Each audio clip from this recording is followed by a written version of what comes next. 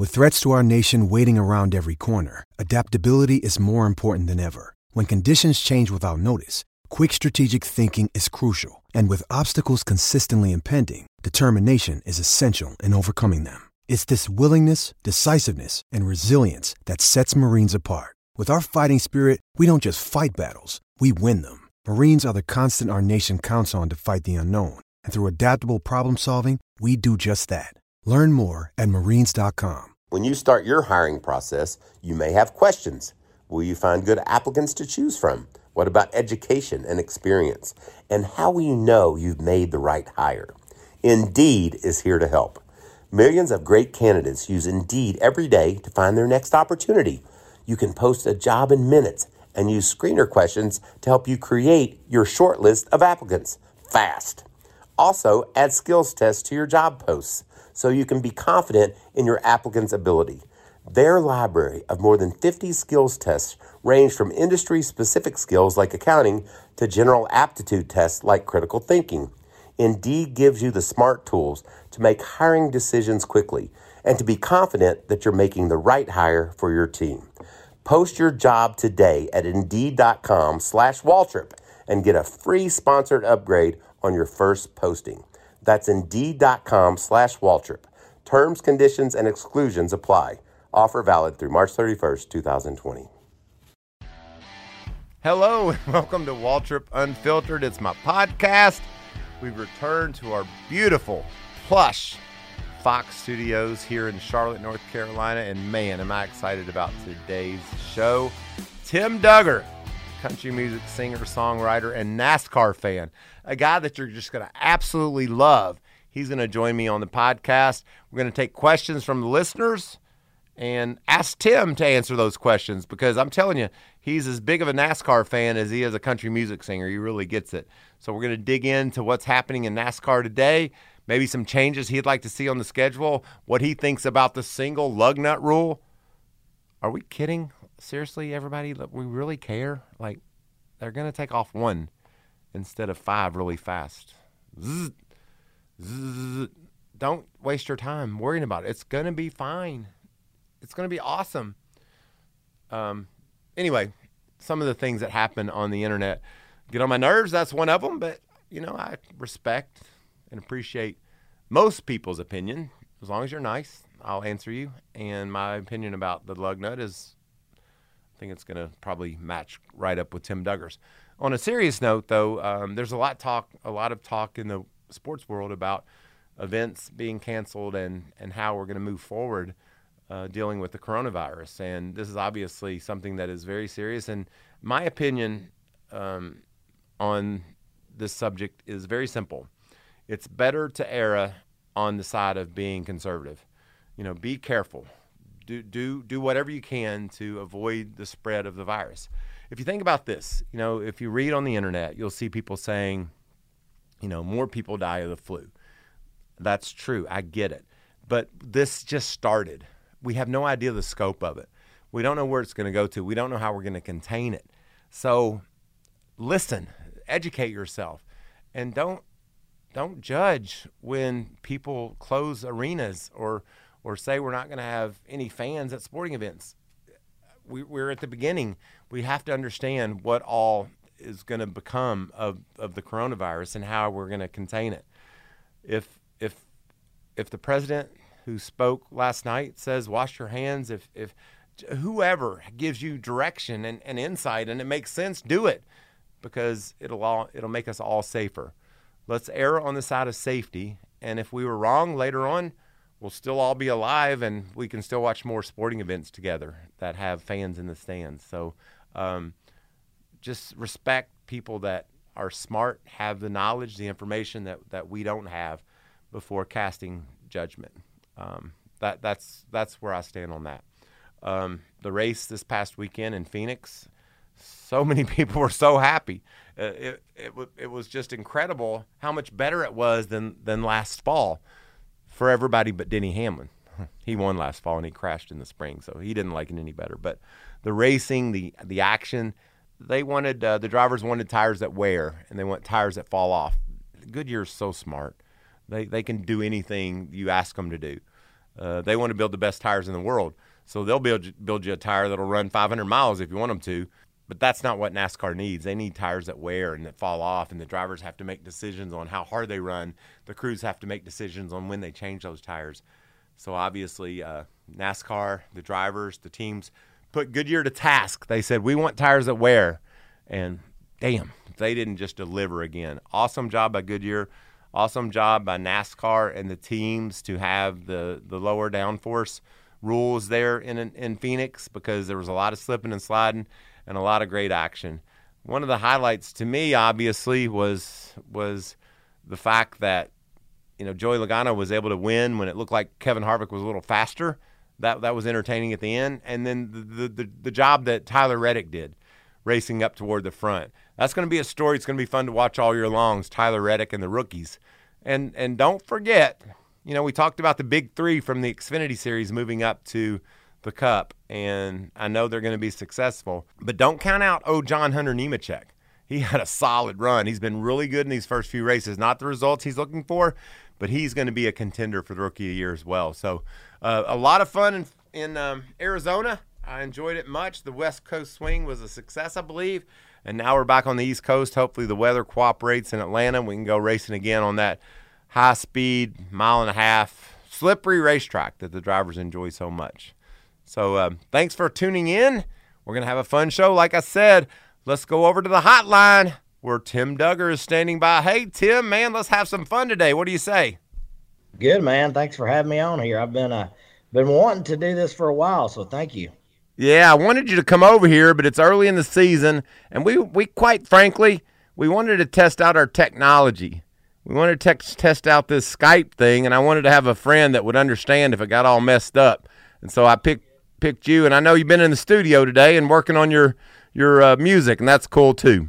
Yeah, we actually have a new song coming out here soon in the next week or so, and then the EP coming out next month.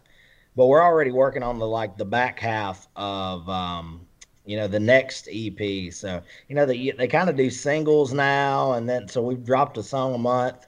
So as soon as this EP comes out next month, we'll be kind of ready to start dropping even more music. So it's cool to have the ball rolling that way and finally getting some music out. Yeah, let's just throw out there the 6-song EP is Signs of a Good Time, and I think, is it April 20th that'll come out for everybody? I think it's April 24th. Okay. But yeah, I'm looking forward to it. I've not had an EP out since 2015, so it's been kind of a long time coming, and been writing and kind of putting it all into work. But we're kind of wide open at Curb now, and really getting stuff going. So it's an exciting time. Well, you talked about Curb Records, and our friend Mike Curb hosted a party that you sang at, and you told the NASCAR industry about your new EP. Mike got up and spoke, and you sang some songs.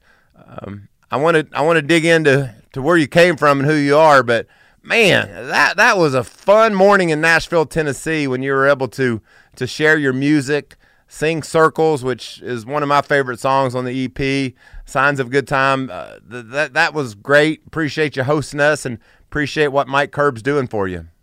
Yeah, it was cool. I was so kind of pumped up that NASCAR was in Nashville finally. It'd been kind of a long time coming, so I was pumped up about that, and to be able to preview the EP live, and for Mike to be there, and to have you there, and some friends, and the music industry there. It was a really cool deal. It was I enjoyed doing it, and now I'm just ready for this music to get out so I can release more music. So it's really kind of, I've always kind of kept myself busy playing shows and all that stuff and writing songs, but the label side and the Curb Records side's really kind of stepped up the last year, and we've been really putting in a lot of work. And yeah, that was the kickoff for it, for sure. I have so many things I want to ask you about. Obviously, your time on the road with us in NASCAR, what it was like bringing the whole industry to the Music City, and I know you were a busy man hosting parties and being a good beer drinking buddy. But before we dig into that, I just wanted to make sure you and Tara, the family, everybody was good from that devastating tornado that swept through Nashville. I saw some photos on your Instagram, and I know that's really heartbreaking to look around and see all the destruction and the devastation right there in your front yard. Are you okay? And physically, mentally, is everything all right? Yeah, we're all good. We got really, really lucky. Two streets over didn't get lucky. So we were, I mean, less than a quarter of a mile, it's kind of wiped out. And you know what was, great about it, if there was anything that could be great that came of this, is it was unreal how Nashville came behind everybody and has been working. I got to go out last weekend and help a little bit and try not to be in the way. But it was really, really cool to see Nashville really getting, Nashville's a special place, and they've been able to recover from a lot. The flood, back years ago, and now this. I mean, they don't say Nashville's strong for just any reason. So it really stepped up. But we were really lucky. I didn't think it was that bad. I stood by the window in our living room and kind of watched the trees, and I didn't think anything about it. Our power went out, and I was like, well, we'll see how it is tomorrow. And waking up and seeing how bad it was, and all over middle Tennessee was heartbreaking. And but the one positive thing, people was really came behind and helped clean up and donate, and it's been really cool to be a little bit have a little part of that at least. Yeah, pitching in your helping hand. My brother's right down the road in Franklin. He said they were blessed as well, didn't have any major damage there, but glad you made it through that. Coming from Alabama, where you grew up, you probably saw a tornado or two. It wasn't anything new or different to you, but man, when they hit a big city and you see the kind of destruction it created, get your attention and makes you realize just how devastating it is, no matter what part of this country it happens in. Yeah, it was a bad deal. Those it's you see the warnings and you say, oh, a tornado or this, and you kind of don't take it serious enough, I don't think. So definitely a lesson learned. When I hear that siren or my phone goes off again, I'm going to be going to the basement, not standing by the window. Yeah, that probably wasn't a good place to be, buddy. No. So, Lord looked after us. Right on. Well, let's dig into who you are. I don't know how many of our fans know Tim Duggar. You're one of those guys, like, usually the public knows someone like you before the garage area does, but yours is backwards. You showed you're one of our friends. You're like one of us, and now because of this new EP on Curb Records and all that you've got going on, hopefully more people are going to be able to appreciate and hear your talent. But how did this all get started? I know you grew up in Alabama. Your daddy was a truck driver, and wasn't a lot going on in the music world. You sang in church. When I remember the first time I got to drive a race car, or a go-kart as it was, it was the best thing in the world. I thought I'd gone to heaven. It was everything to me. What was that moment for you growing up in Alabama? And tell me what it was like. Well, there was something about the radio or country music when I first heard it. My dad's a little older, so I mean, he listened to stuff that was even pre-'80s. It was a lot of he was a big, like, Jimmy Martin and Jim Reeves and Merle Haggard and stuff like that. Jim Reeves, is he the singing sheriff? No, that's Fair and Young. Yeah, that's right, Fair and Young. I remember Jim Reeves, though. My daddy's the same. My daddy was a lot older. We listened to all that same country music you listened to, you grew up on. Oh, it was, there was a time where if it even sounded current, it was not country to Dad. But there was something about it. I wanted to be able to sound like those guys, and being a kid, I didn't know what they were singing about, heartbreak and cheating and drinking, but it sounded amazing. I was like, I love this. But I just wanted to. I used to kind of say as a kid, I don't know anything about drinking or heartache, but I sure love singing about it. Uh, but as I've You gotten older, unfortunately, I've learned a little bit about that. But you're yeah, kind of it's you're something kind of about like falling in love with the radio. you're kind of like Dewey Cox. I think I want some of that. Yeah, that was it for sure. Except I had my sense of smell, but it was there was I don't know. It was just something about my dad had a bunch of cassettes. He if you bought so much oil, you got like a free country hits cassette. So I'd put those cassettes in, and it'd say Shell Rotella keeping the truckers on the road, and then it'd have like 10 country songs. So yeah, I'd sit around and listen to those songs and try to imitate that, and that was when the the first love. I mean, was music. In kindergarten, I told my teachers I wanted to sing country music all the way up. So that's what I pride myself to at least I got to, saw as a young person, a kid, what I wanted to do, and I stuck with it. So it's kind of crazy because you go through so many things. You can be young and daydream, but music had been it since day one. Isn't that crazy? Because I was the same kid dreaming about being a race car driver. You're down in Alabama dreaming about being a country singer, and I'll be darned. We're a couple of dumbasses, but it seemed to all work out. We got to do what we love doing, and you're on the cusp of getting to do a lot more of it because the music that you're getting ready to put out is as good as it gets. It's country. I know some of your influences. I know you love Waylon and Merle. Vern Gosdin is a guy that my favorite song forever was "Set 'Em Up Joe" and play "Walking the Floor." I mean, that's just a great song. So I think I'm bred from your same. I don't want to say loins because that sounds weird, but I think we're like from the same place. That's how we kind of hit it off is our love of country music. Vern is actually from the next little community over. He was born in Woodland, Alabama, and that was probably 6-7 miles from where I grew up. So grew up a big Vern Gosdin fan, and stuff that I shouldn't have known at my age. Music. What age was that, buddy? I was. I mean, I knew Vern Gosdin songs when I was in kindergarten. So Wow. I mean, I Chiseled in Stone is still one of my favorite songs.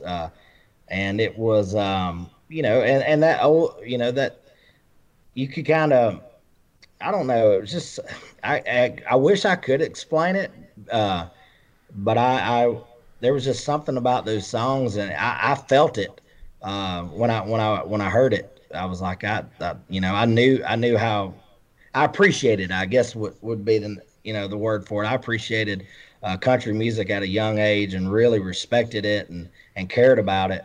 And I think that's kind of what made me kind of want to dive in and start doing it. Well, it's interesting. A teenager, or excuse me, a kindergartner, a grade schooler in Alabama. I mean, Alabama's country music. That's part of the culture, but you just took it to a different level. And from the time you were a kid, it's all you were about. How much different did that make you than the other kids?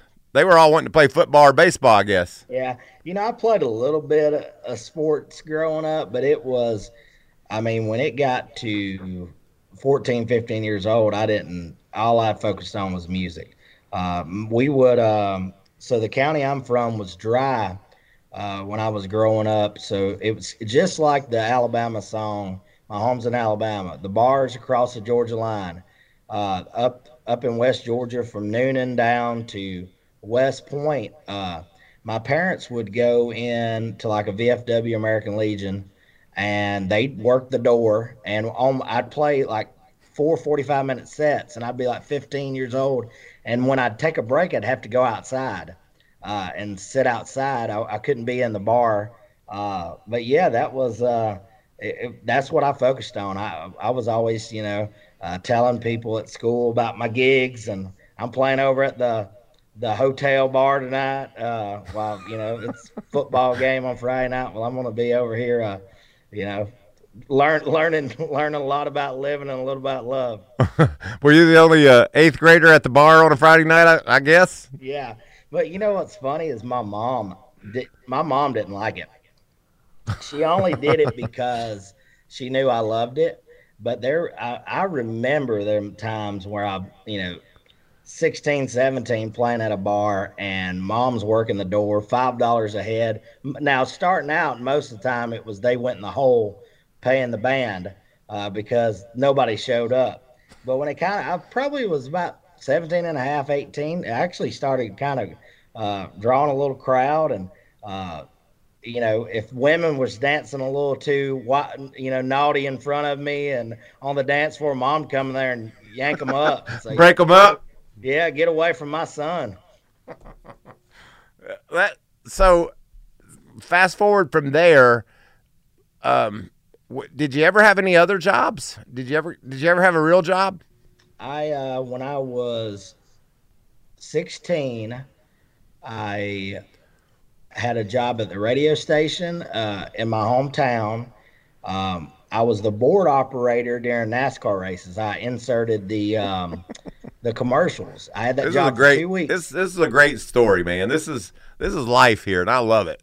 I got fired because I'd come in early and I'd do the playlist, and I'd try to play what songs I thought should be played. And so when the owner heard about that I'd been doing that, he called me in and he's like, this is, you're supposed to do this and not everything else. And he's like, if you're going to make it in the radio business, you got to listen to me. I've been in this long time. I was like, well, I want to be on the radio.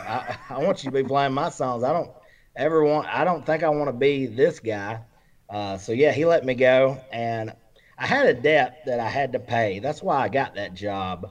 I had bought a girlfriend of mine a guitar, financed it, and I didn't have any gigs that was paying any money. How does a 16-year-old get financing? Well, I gave the guy, I'd made like $100, and so I put $100 down on a guitar. I was going to pay $25 a week. So I got that job at the radio station. I got a job at a place called Gidney's in Roanoke, Alabama. It was a restaurant, and washing dishes. And between getting fired from the radio station and dropping all the salad bowls on a Sunday during the church rush, I figured out that I better just stick to music and really focus and try to figure this out. So that was it. Got fired from both of them. I just, my heart wasn't in them. And, I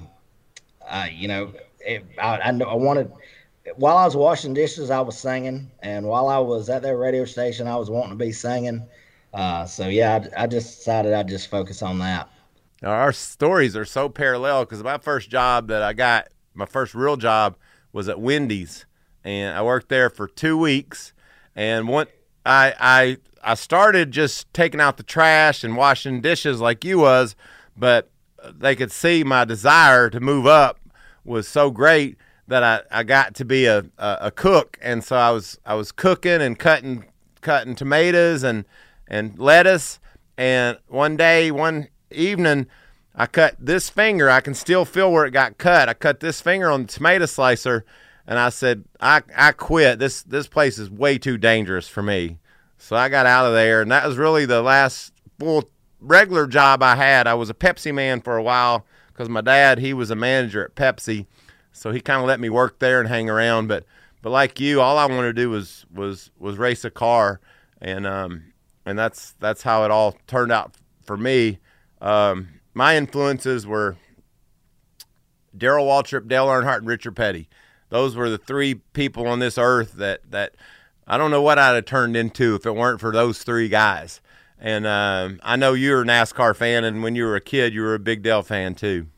Yeah, you kind of go for who your dad's going for. And my dad, he'd sit on the couch every Sunday, Saturday, all weekend pretty much. He was a Dale Earnhardt fan, RCR fan. So I kind of followed right along in his footsteps on that. I was a DEI fan. Those were the two teams I pulled for. and still have a big, like, at the end of the day, I'm always a little bit RCR above the other teams. That was my dog that pooted too. It wasn't me. We have no sense of smell over here, Tim. Very good. He's Waylon's laying here listening in on us. But yeah, big race fan. I really didn't get to go to many races live when I was a kid till I could figure out how to drive. That's when I got to go to races. My parents didn't really take me. Dad remembers when Talladega was in the middle of summer, and he's like, oh, even though they changed the date, he's like, oh, it's too hot. I'm gonna watch it on TV and drink my beer here. But yeah, when I was old enough to start going to the races, I went. I remember I'd play a show in Georgia, and then I'd drive over to Talladega, and we'd lay down in the car and then go in there and watch the races. So it's funny how racing's played such a big part in me getting a record deal and my music and playing so many shows at it.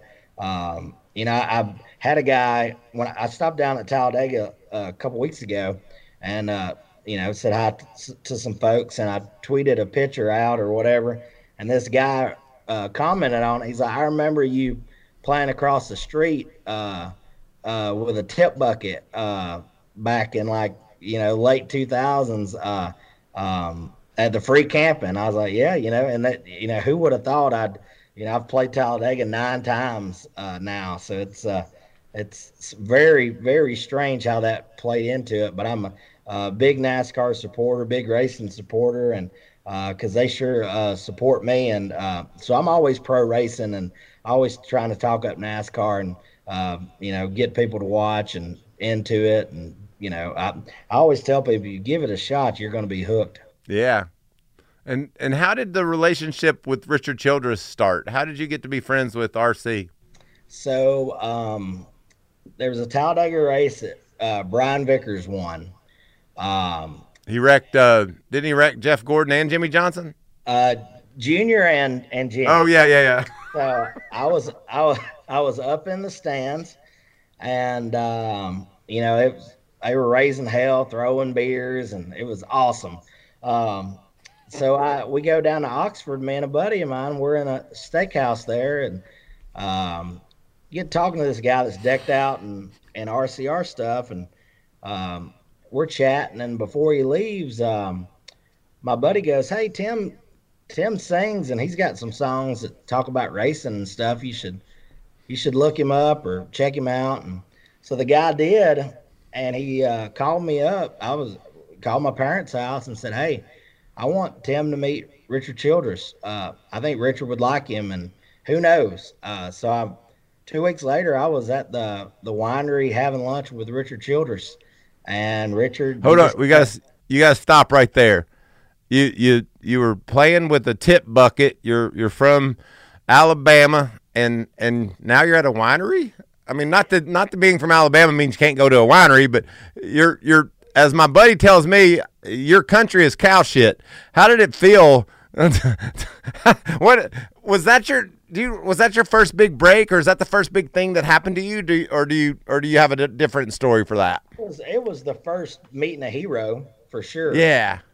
And so you've been around me enough. I'm pretty picky eater. Right? Chicken tenders and beer, and what if it's got a cartoon on the box, I'll usually eat it.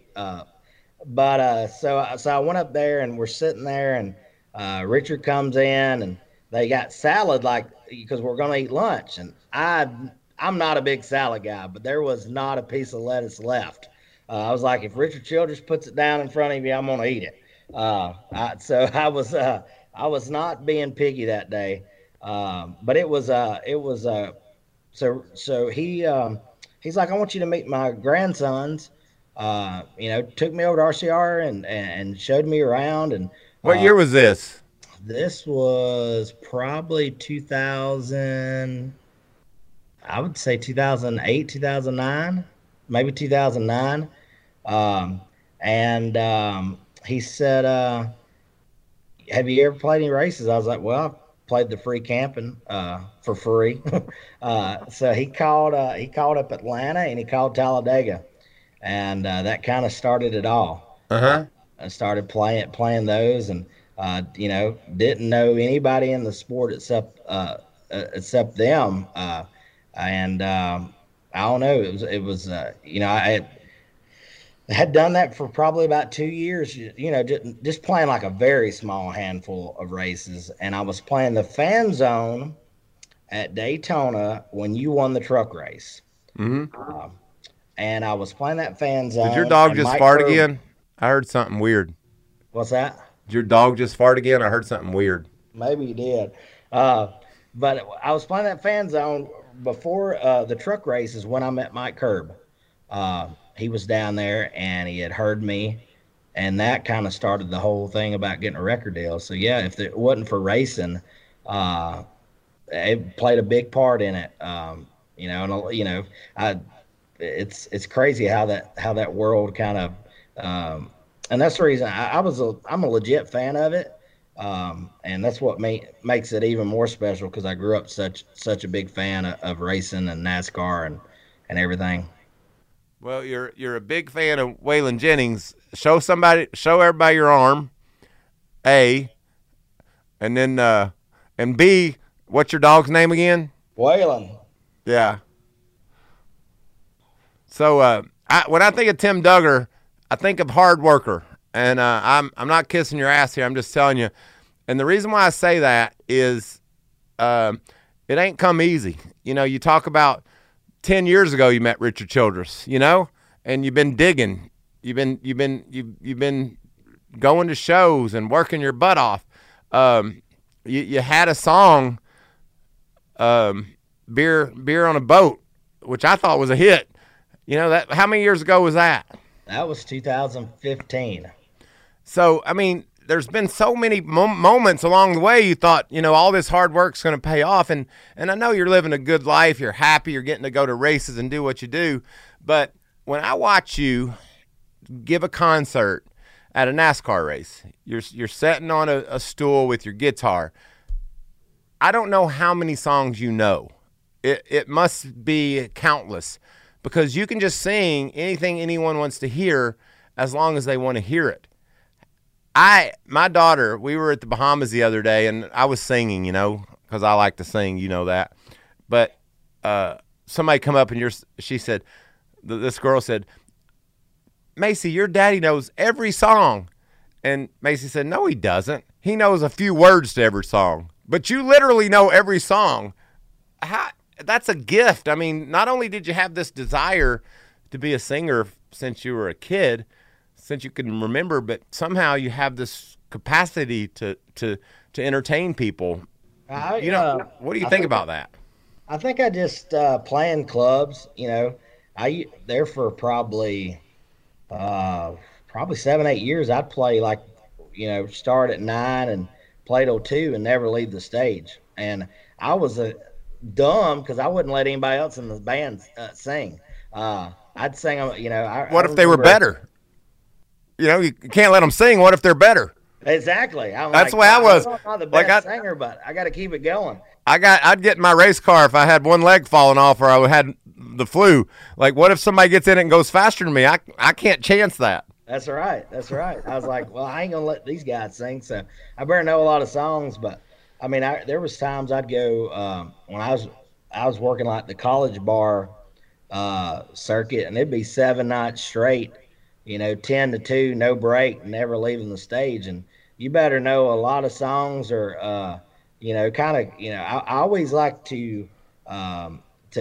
I never used a set list or anything. I tell the band the first 3 songs and we're going to go from there. But yeah, I don't know. That's my favorite part of it. The songwriting I enjoy, and the being in the studio I enjoy, but being on stage is a million times more important and more enjoyable for me than anything. I'd rather be playing live than any other part of the music. And when you started doing all that, there wasn't the the cell phone with the words either. No, I see, and I'm not hating, but I'm not going to have a phone up there reading off of it. That's not you, is it? Yeah, the least I can do is learn the song. And I'm also I really wanted to get a record deal. And so if there was a song I didn't know, I would not attempt it because what about if while I'm playing a song I don't know, that's the time somebody's going to walk in and hear me, and I'm singing a song I don't know. So I wanted to make sure I was always kind of on my game. So I, you got to do what you got to do. But I always, but all those cassettes my dad had, I actually was going through some earlier because there's so many of them. Kind of, it just stuck with me, and everything from classic country to '90s country on up. But I can't remember people's names, but I remember country songs. So it's weird. It's a good thing you didn't hit concrete walls because I can't remember shit. I'll tell you that. We've had a good time singing over the years. Oh yeah, I got to sing with you at the stage in Nashville, right? Yeah, we've been on stage a couple times here in Nashville, and your cruise, that was a good time. We did some. Oh yeah, we got to meet Cheryl and DL. Yeah, maybe two of the best Americans I ever met. Oh, they're awesome. They're awesome. Yeah, down there in Cheryl Texas. and DL, for you people listening at home, they own he owns a pawn shop, and they have a condo off Turn 2 at Texas Motor Speedway. And so Tim goes up there and does concerts for them. And when I was doing Dancing with the Stars, I brought Emma, my dancer, up there, and she got to meet everybody. It might be one of my favorite stops of the year, getting to go see Cheryl and DL. And I hope come April here in a couple of weeks, you're going to be down there. I guess it's even in March. It's a couple weeks away. Yeah, I'm actually gonna have to miss this one. I've got some shows that it's a good problem, but I'm definitely gonna miss them because it's a good time. And I've been to a lot of races and a lot of infield setups and condos and everything, but theirs is pretty much next level. And if you don't get enough to eat and drink and good time up there, something's wrong with you. It's your fault, right? Yeah, yes, sir. So I was talking about in Nashville, the party. Dale Jr. was there. Y'all are buddies. Have you been to Key West with him? Do y'all have vacation together, you and Tara? We have before. We've had some good times in Key West, and he'll even loosen up and do some singings if he's got enough beer in him. So we've done some karaoke and yeah, me and Dale met probably 6 years ago, and just kind of hit it off. And I think the world of him and Amy and Isla, and he's been, we've gotten real close over the years, and he's been a big supporter of mine and this new music. So it's again, grew up watching you race and watching him, and it's cool to have a legit friendship, because I consider y'all close friends, and it's that's the reason I always try to, I get in trouble sometimes because social media can be some people can be kind of assholes on there, but I'm always defending my buddies and NASCAR, and so yeah, it's been cool to develop our friendship over the years, and I'll send him songs like I send you and get his feedback. And sometimes he's a tough critic, but sometimes he likes them. Yeah. Well, you talk about social media. There was a cool picture of me and Dale Jr. on there just yesterday, and it's funny that I say me and Dale Jr. because it was 1990. I know that because I know the paint scheme on my car, and it was at Richmond on the new configuration. They had changed it by then, and it's a picture of me getting a pit stop, and the car's getting worked on and jacked up. And there's a picture of, looks like maybe a 12-year-old. You do the math. I don't know how old he is. Whatever he was in 1990, looked like he was 12 to me. And he's holding, his job at 12 was to hold one of his dad's tires. And when the pit crew, when the tire changer came around, he would roll it in, or he'd at least hand it to the guy that rolled it in. So, I agree about social media. Mostly, I wish they would shut it down because some people are mean. But overall, when you see something like that and it brings back memories, it's such a great feeling to see Dale Jr. and me, and the guy whoever put it up, I don't remember his name, but he wrote future teammates at Richmond, you know? And so that was really special. And speaking of, that's the positive of social media. You mind if you take a couple of NASCAR questions before you go? Oh, go ahead. All right. The buzz lately, which is amazing to me that anybody would care, but they do. So we're going to address it because you're a hardcore back in the day NASCAR fan. There's a lot of talk about one lug nut is going to, end the NASCAR world. So I have this opinion that, the less nuts, the better, right? You don't want nuts running around everywhere. So one will work. They're still going to run around there and take it off and put it back on. And to me, it doesn't matter. Mr. Duggar from Randolph County, Alabama, what do you think, sir? I honestly don't care. And I thought I would.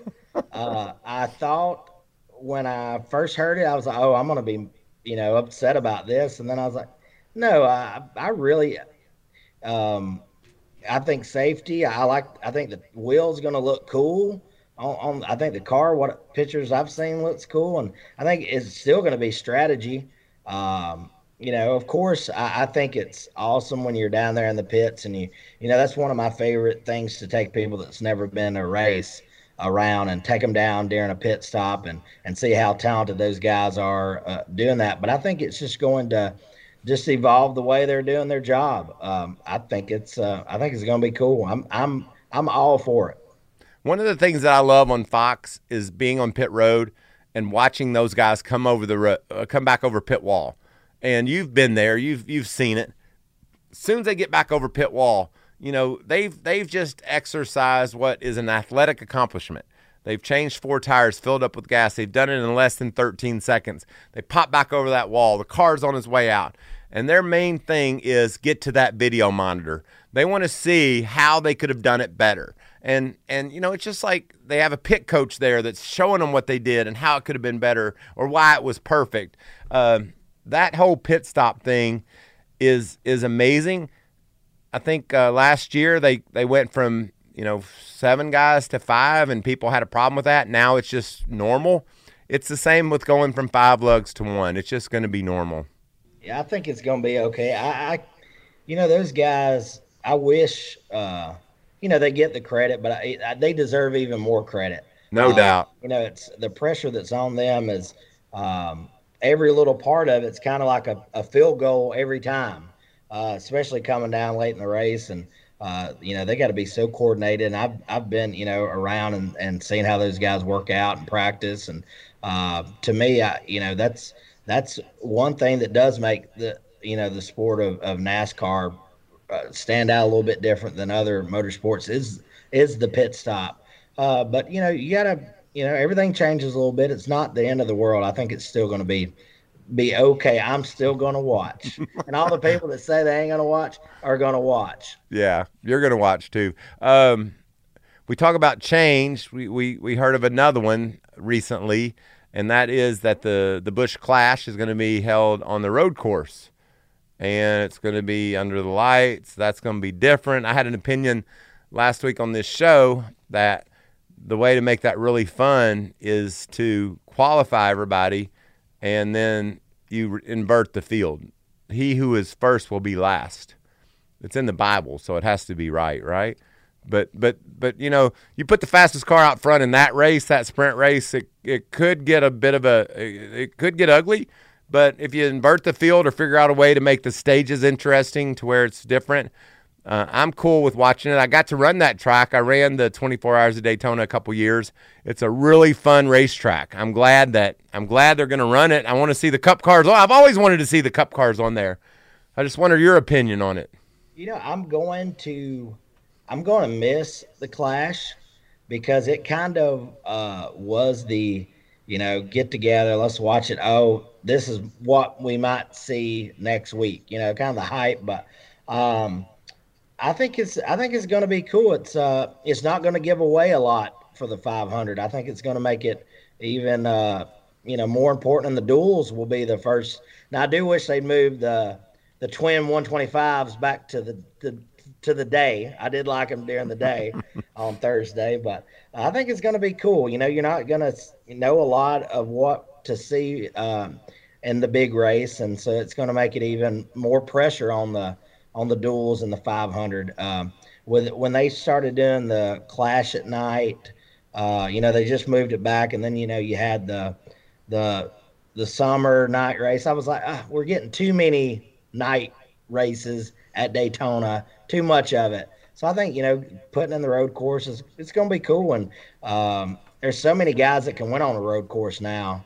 Every one of them, at least a big portion of the field feels like a road course ringer. You don't have those days where only a few can win. There's a lot of guys that can get around those road courses well. So it should be fun. Yep. That question came to you from Jeff in Tennessee. All right, Jeff in Tennessee. Say thank you, Jeff. Cheers. Thank you, Jeff. How about Thomas in California? He has a question too, and I'd like you to address this one. What do you think about the 2021 schedule? Where would you like to see? This is not fair to ask you. Tell me 2 places you would like to see a new race on the 2021 Cup schedule. I would like to see Nashville Fairgrounds, of course. That's why I added another one, because Thomas from California only had one, but I know who I'm talking to. I'd like to see Iowa. Yeah? You know where I'd like to see? I'd like to see Mossport, Canadian Tire Motorsports Park in Canada, or Montreal.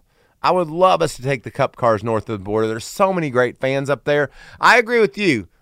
For me, I would want to go to Iowa on a Thursday night. I think that'd be cool. I'd want to go to Nashville. I don't care what night, because it's going to be great.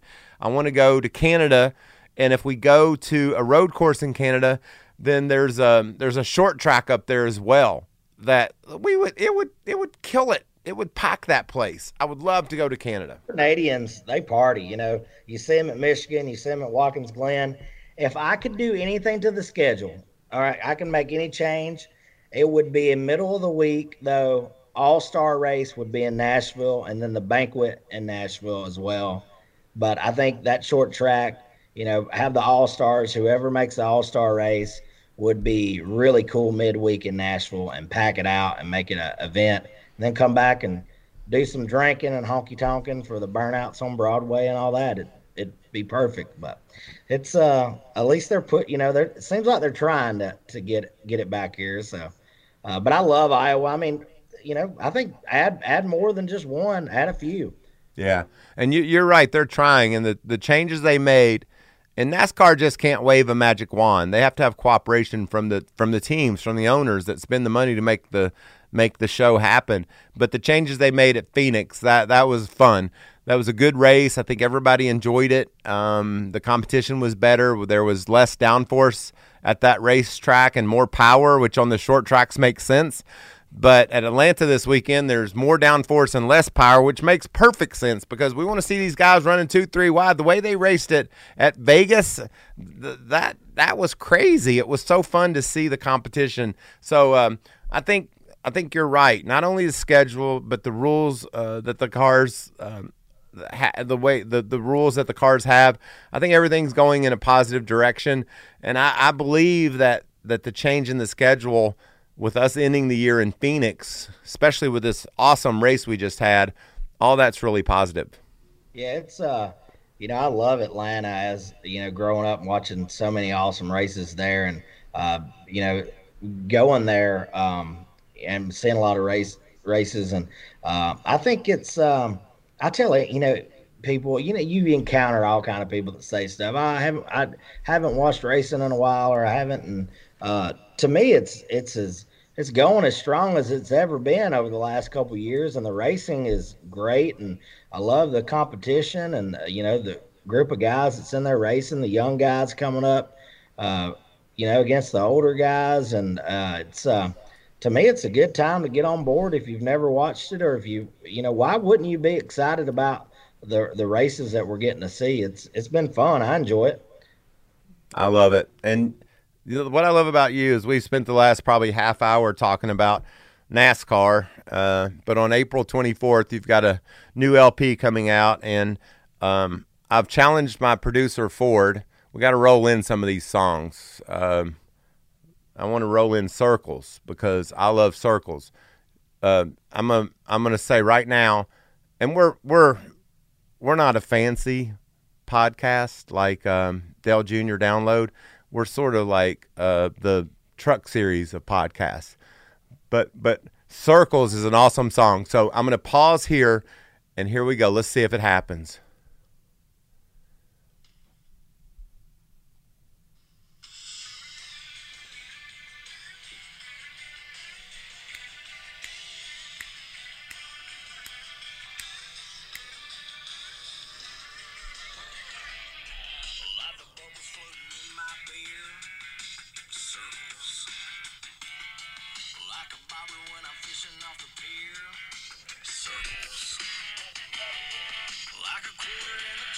I got a beer if you want one.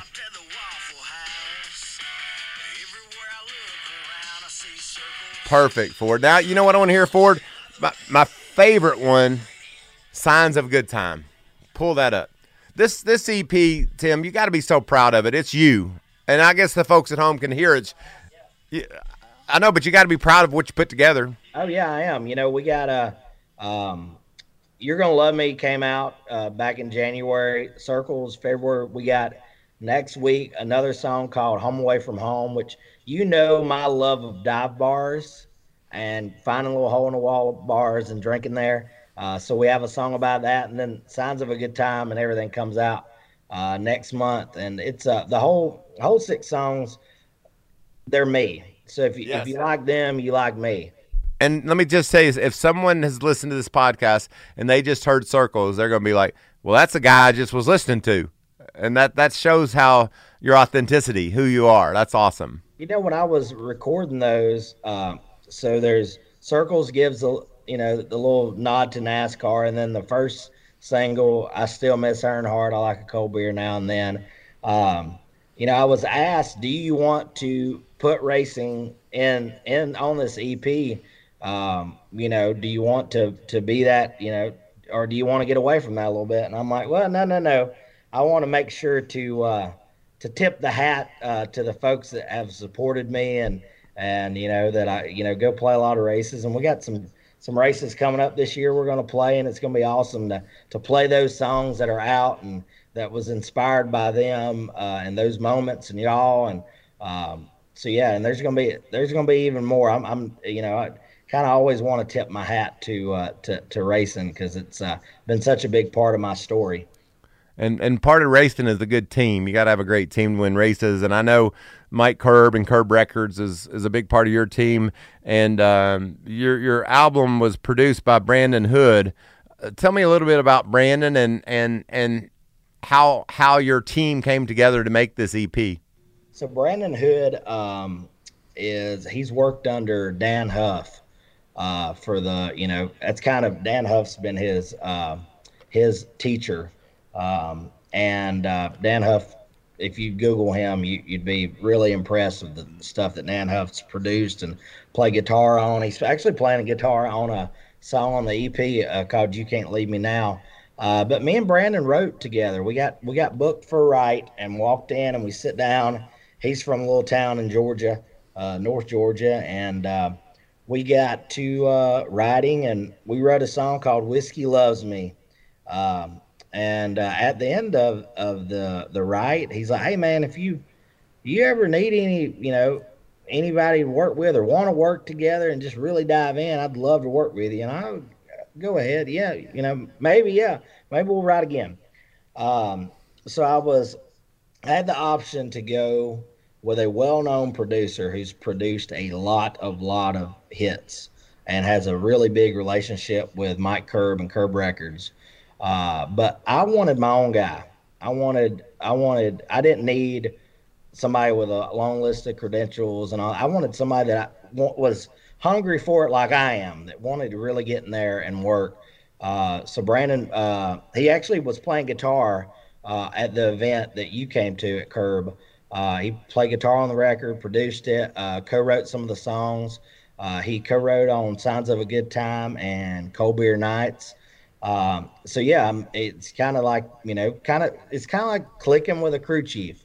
He hadn't won any races and I hadn't won any races, but I wanted to work with him and he wanted to work with me, and it's been a great relationship so far. I told him I hope we get to work together for years to come.